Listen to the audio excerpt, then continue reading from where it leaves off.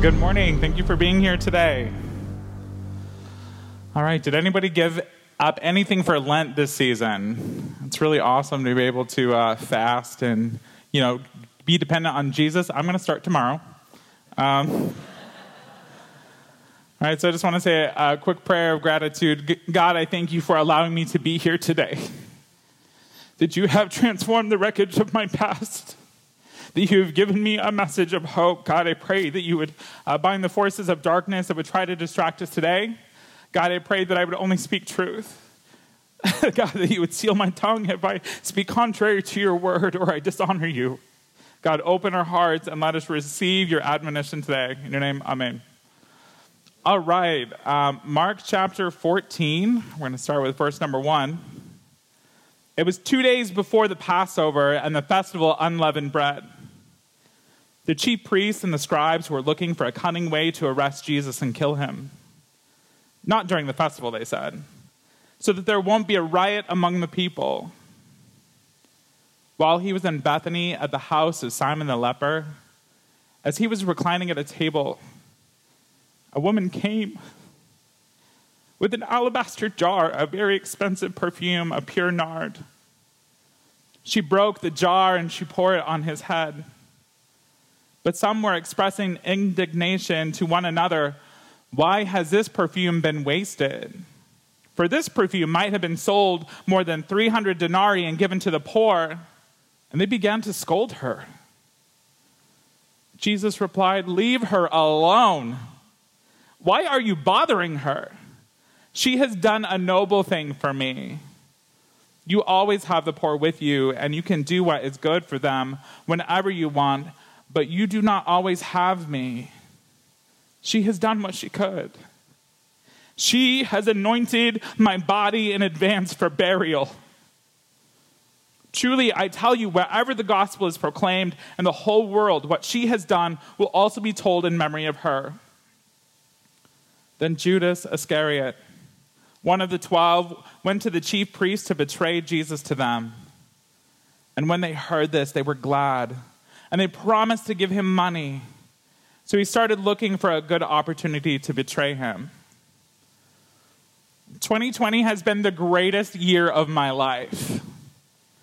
In January, I was only 4 months into a new job as a server. I had left a job that I hated to do something that I loved. January is traditionally the start of the slow season for business. Money becomes sparse, but we as servers only have to make it a few months before the cash flow starts coming in again. I began seriously training for strongman, and although I struggled to show up consistently and on time for both my job and the gym, I began to change. At the same time, my friend and I started a recovery meeting for crystal meth addicts here in Bloomington. We met in my home every week. Everywhere in my life, I felt like I was finally on the verge of greatness. On my birthday in March, 4 of us from Faith Lutheran headed to Orlando, Florida, to experience the Exponential Church Planting Conference. It was a big deal for me. This was my first time in Florida, and the first time I really got to feel like I could enjoy my birthday. My ex-boyfriend that used to abuse me had the same birthday as me. So the fact that the trauma and the abuse didn't haunt me, it was incredible. I got to see my pastor in a whole new light as he raced go-karts and he went on roller coaster rides. It had been years since I had had an intimate connection with my pastor. And during this trip, I finally found one that could be not just my shepherd, but my co-laborer and friend.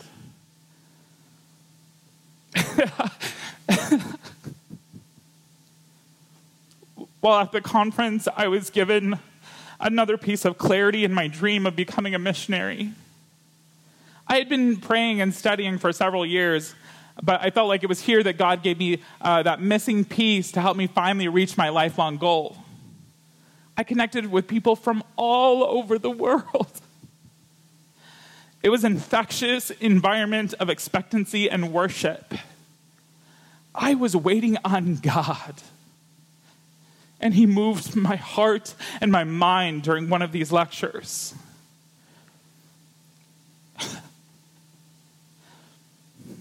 I watched people of color standing and cheering in worship on the front row as a pastor proclaimed how God was blessing people of color with freedoms they have never known. The disciples judged Mary in Mark 14:4 when she came to anoint Jesus in worship. They could not understand the lavish worship and thought it was a waste. I was put off, and I was irritated by the worship that I was witnessing in front of me. God convicted me. He exposed the bigotry and the hatred I harbored in my heart against people of color. After the lecture, I approached one of the men that I had judged harshly as I watched him praise God. I told him of my sin, how I was full of prejudice and hatred. He wrapped me in his arms, and my body shook as I spilled my tears onto his shoulder. He prayed with me and over me. My shame began to fall away as I felt his warmth and intense grace. He praised God because of my brokenness. He was excited for me, not angry. I had just confessed that I hated him like the priests and the scribes hated Jesus in Mark 14:1 because of the color of his skin. He had the mantle and authority and an anointing from God, but I hated him. But like Jesus, he forgave me. And I, like Mary, when she came before Jesus in verse 3, acknowledged the greatness of this man and his divine purpose. I needed his help to be reconciled. I brought the wreckage of myself and I repented. Later in the conference, people gathered around the main stage with oil to anoint those who felt that they were called to plant churches. So, of course, I went forward, and because I knew beyond a shadow of a doubt that I was willing to pay the cost, that I was willing to show up and embrace the purpose in my life as a minister of reconciliation. The man who stood before me asked me about my plans for ministry. I told him that I was returning to Bloomington, Illinois to plant a house church. He became excited and tearful because of the thousands of people that were there. I had come to receive a blessing from a Bloomington Normal native who now served in San Diego, California as a missionary. He anointed my head with oil, acknowledging my mission and purpose before God. He prayed for the people from his hometown that I was going to serve. He cried out to God, his heart heavy for his home, and commissioned me as an anointed one tasked with purpose. I returned home, and I was so excited to see how God would move and how he would show up in my life. A week later, after the highest of highs that I have ever experienced, life came to a halt. Restaurants shut down. Recovery meetings stopped coming together in person, and people were afraid to worship together. COVID-19 changed everything that we thought was important. As an addict, I am completely dependent on the fellowship, both here in the church and the recovery meetings that I go to outside of here in order to stay clean. The opposite of addiction is not abstinence, it's connection. My life depended on other people, and without it, I was risking death. But very few of my friends were willing to go outside. And I felt cut off from all of these sources of love and the hope that encouraged me to keep going. Our ragtag group of friends began meeting weekly for board games because we needed each other to stay alive. We were young, most of us didn't have families nearby, and staying connected was our only chance at survival. I was hurt. And I was so confused when I looked around me at all the Christians who were hiding in their homes while my people were dying. Suicide and overdose were taking out the people that I loved. Where were the people that were called to serve them? Yes, safety made sense. But I think of Jesus and the lepers that he loves so much, like in Simon in Mark 14, verse 3. Then I consider all the martyrs that have died for the church.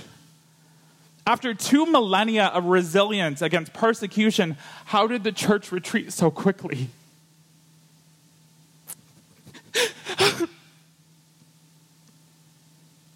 I made the choice to keep my door open no matter what.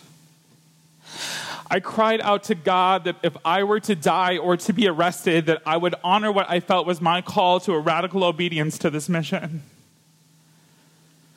I have often wondered if I would be courageous enough to be imprisoned or die for Christ, and now seems like the time.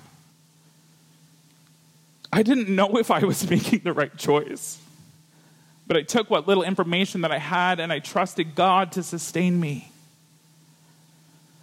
Months after the college students still had not come back and the restaurants never filled with people, I was broke. I was unable to pay my bills. I held on for as long as I could. I wanted to be responsible, but I applied for unemployment because there was no way I was going to make it on my own. I threw myself into training at the gym and prepared for my first competition.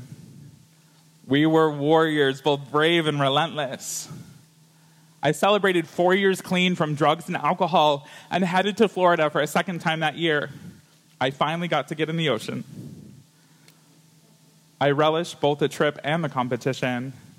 I had pushed my body harder and further than I ever thought possible. I didn't place, but in my mind, I was a champion on top of the world. I didn't know at the time that post-competition depression is a real thing. I was so high and elated that when I came back, I had nothing. All of my energy, all of my intentions were spent. I quickly slipped into misery when we returned to Illinois.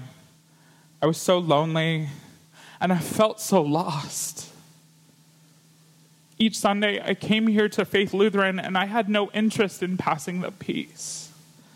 Because for me, the separation was deafening. I didn't want to wave at you. I wanted to hug you. I wanted to feel your love, and I wanted to hug you back to let you know that I love you too. I don't know how to do that when I wave.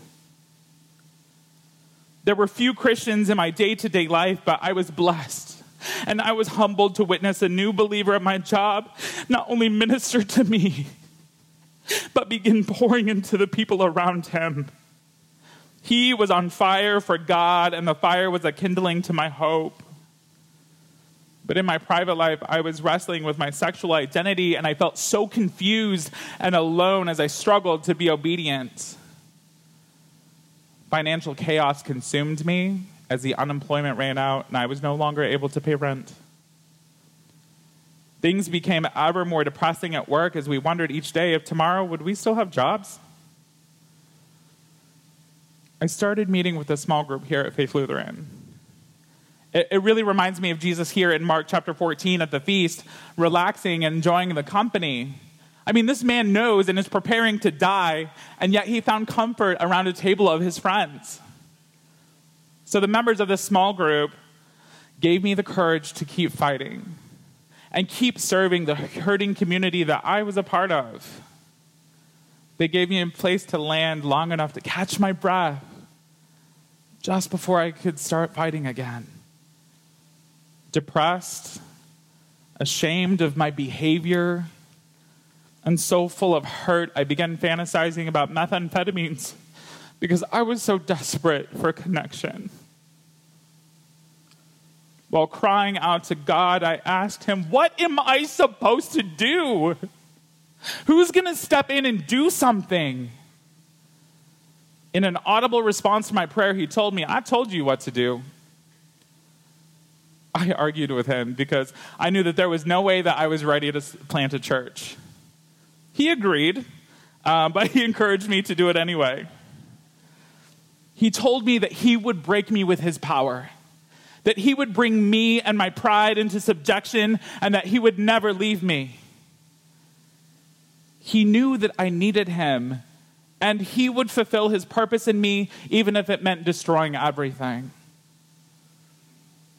So I stepped out in faith once again, and I opened my doors, inviting the hurting and the lonely to come, eat, and worship.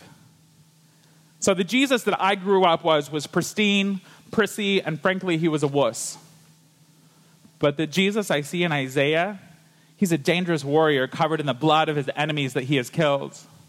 The Jesus that I see here in the gospel, he's a rule breaker.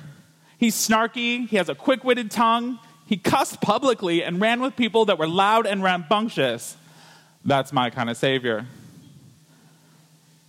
The bulk of his ministry was done in streets and in homes, not in the synagogues. God used these house church meetings to show me that I'm very much like the disciples in this portion of Mark. They're blinded to the truth of who Jesus really is and what he is really doing. But he also showed me that I'm like himself. And that was encouraging because he was irritated at times. And he was willing to face the darkness of humanity and step into it to find the hurting and the lonely. In September, the congregants of Faith Lutheran came alongside me and recognized my calling and ordained me as a deacon minister. The world saw me as a junkie, a dropout, a queer, and a burnout.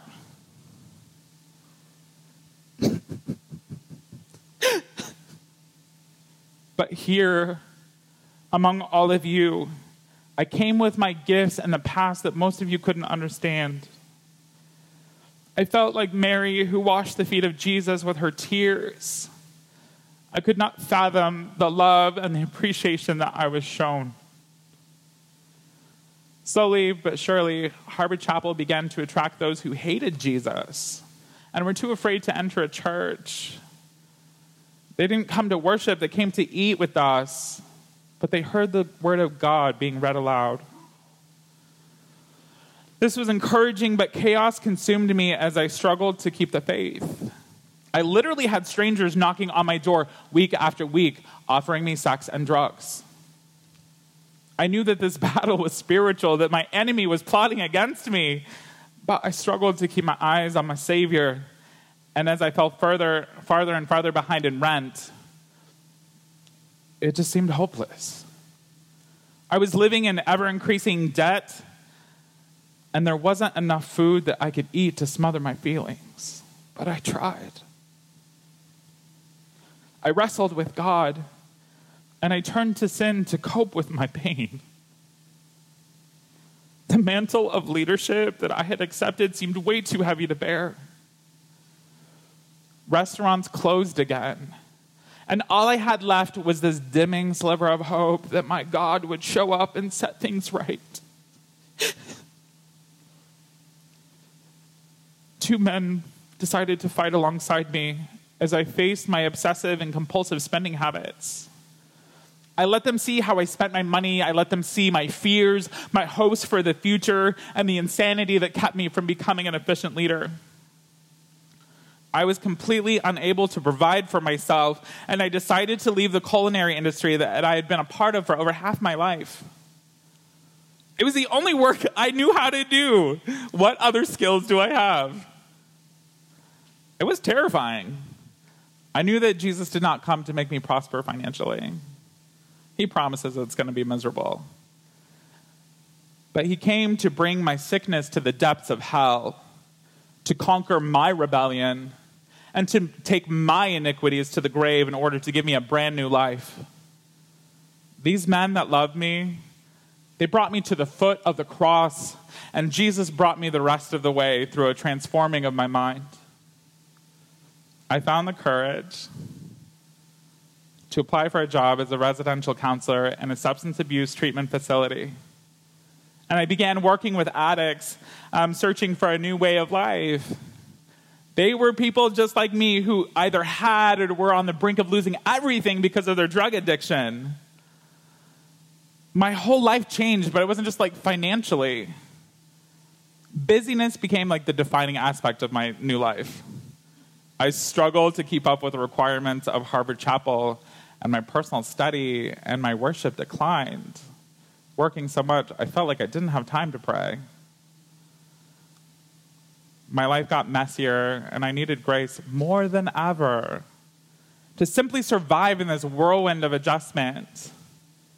My perception of needing to obtain a well-organized life quickly vanished, and I became real and authentic. I began to embrace my messiness and the identity of righteousness.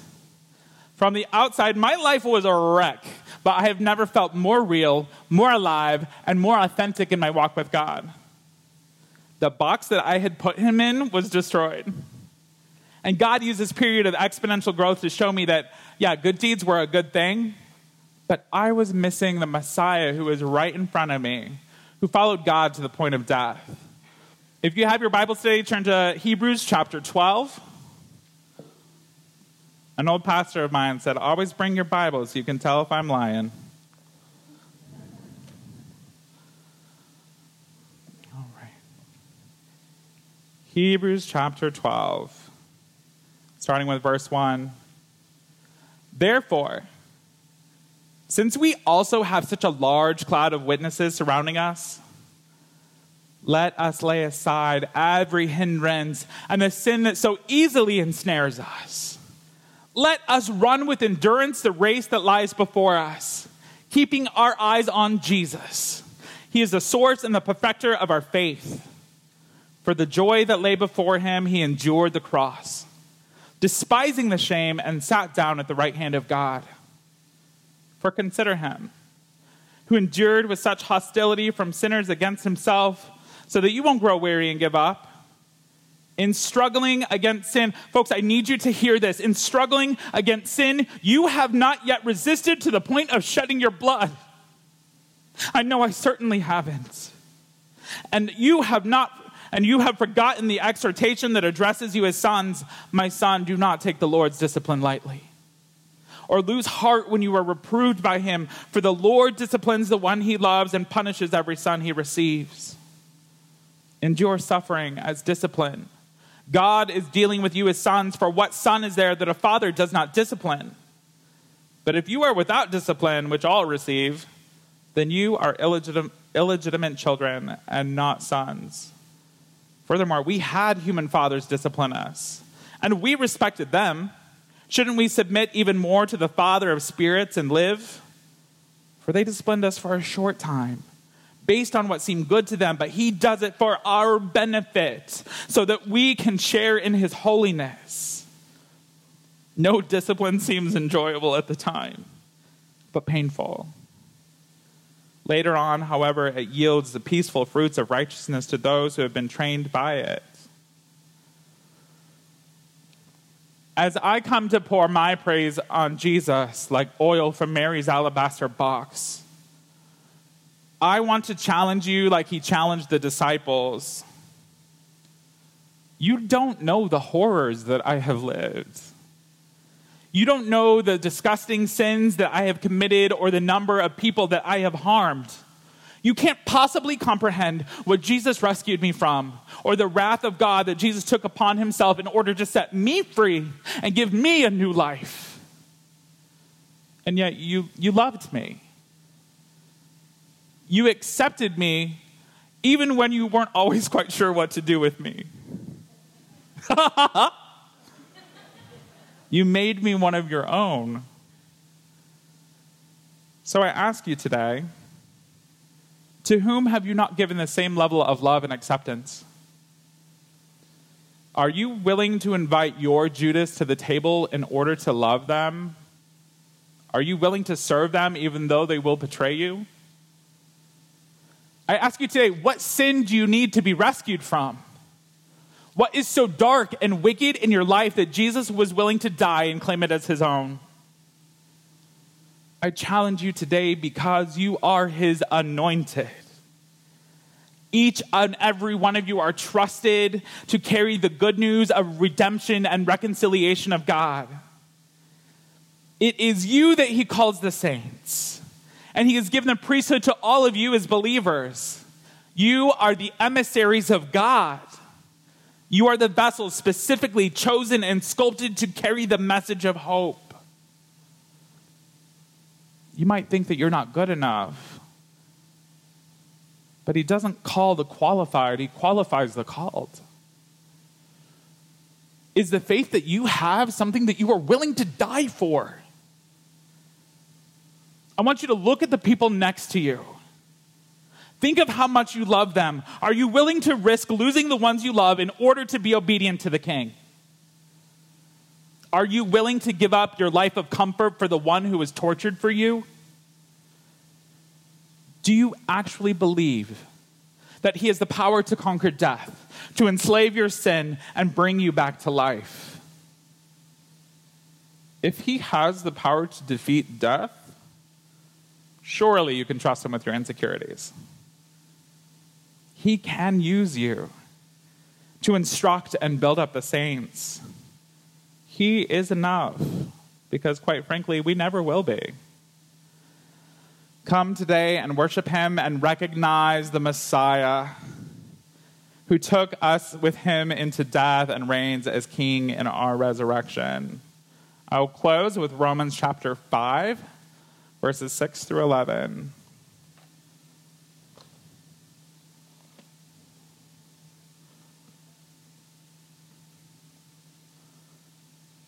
I'll start in verse 5. This hope will not disappoint us,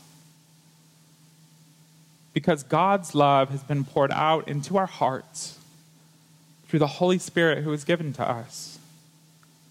For while we were still helpless, at the right time, not a moment too soon, not a moment after, Christ died for the ungodly. For rarely will someone die for a just person, though for a good person, perhaps someone will choose to die. But God proves his own love for us. And that while we were still sinners, he says, while we were still enemies, Christ died for us. How much more then? Since we have been declared righteous by his blood, will we be saved through him from wrath? For if while we were enemies, we were reconciled to God through the death of his Son, then how much more, having been reconciled, will we be saved by his life? And not only that, but we also rejoice in God through our Lord Jesus Christ, through whom we have now received this reconciliation. Please join me in prayer. God, I thank you for allowing me the opportunity to confess not only your gospel, but my sin before my brothers and sisters. God, I pray that you would encourage us to be transparent here today. God, that when someone asks us how that we are, that we do not lie to them and say that we're good, that we're fine, that it's okay. God, that we would be honest with our hurts, with our hang-ups, with our habits. God, I pray that you, as our deliverer of oppression, that you would become so real to us. That unlike the scribes and the Pharisees and the disciples even, that we would not miss who you are. That we would recognize the anointed Messiah who chose to die for us, not because we were worth it, because he wanted to. God, I pray that you would bless us. Thank you. In your Son's holy name, amen.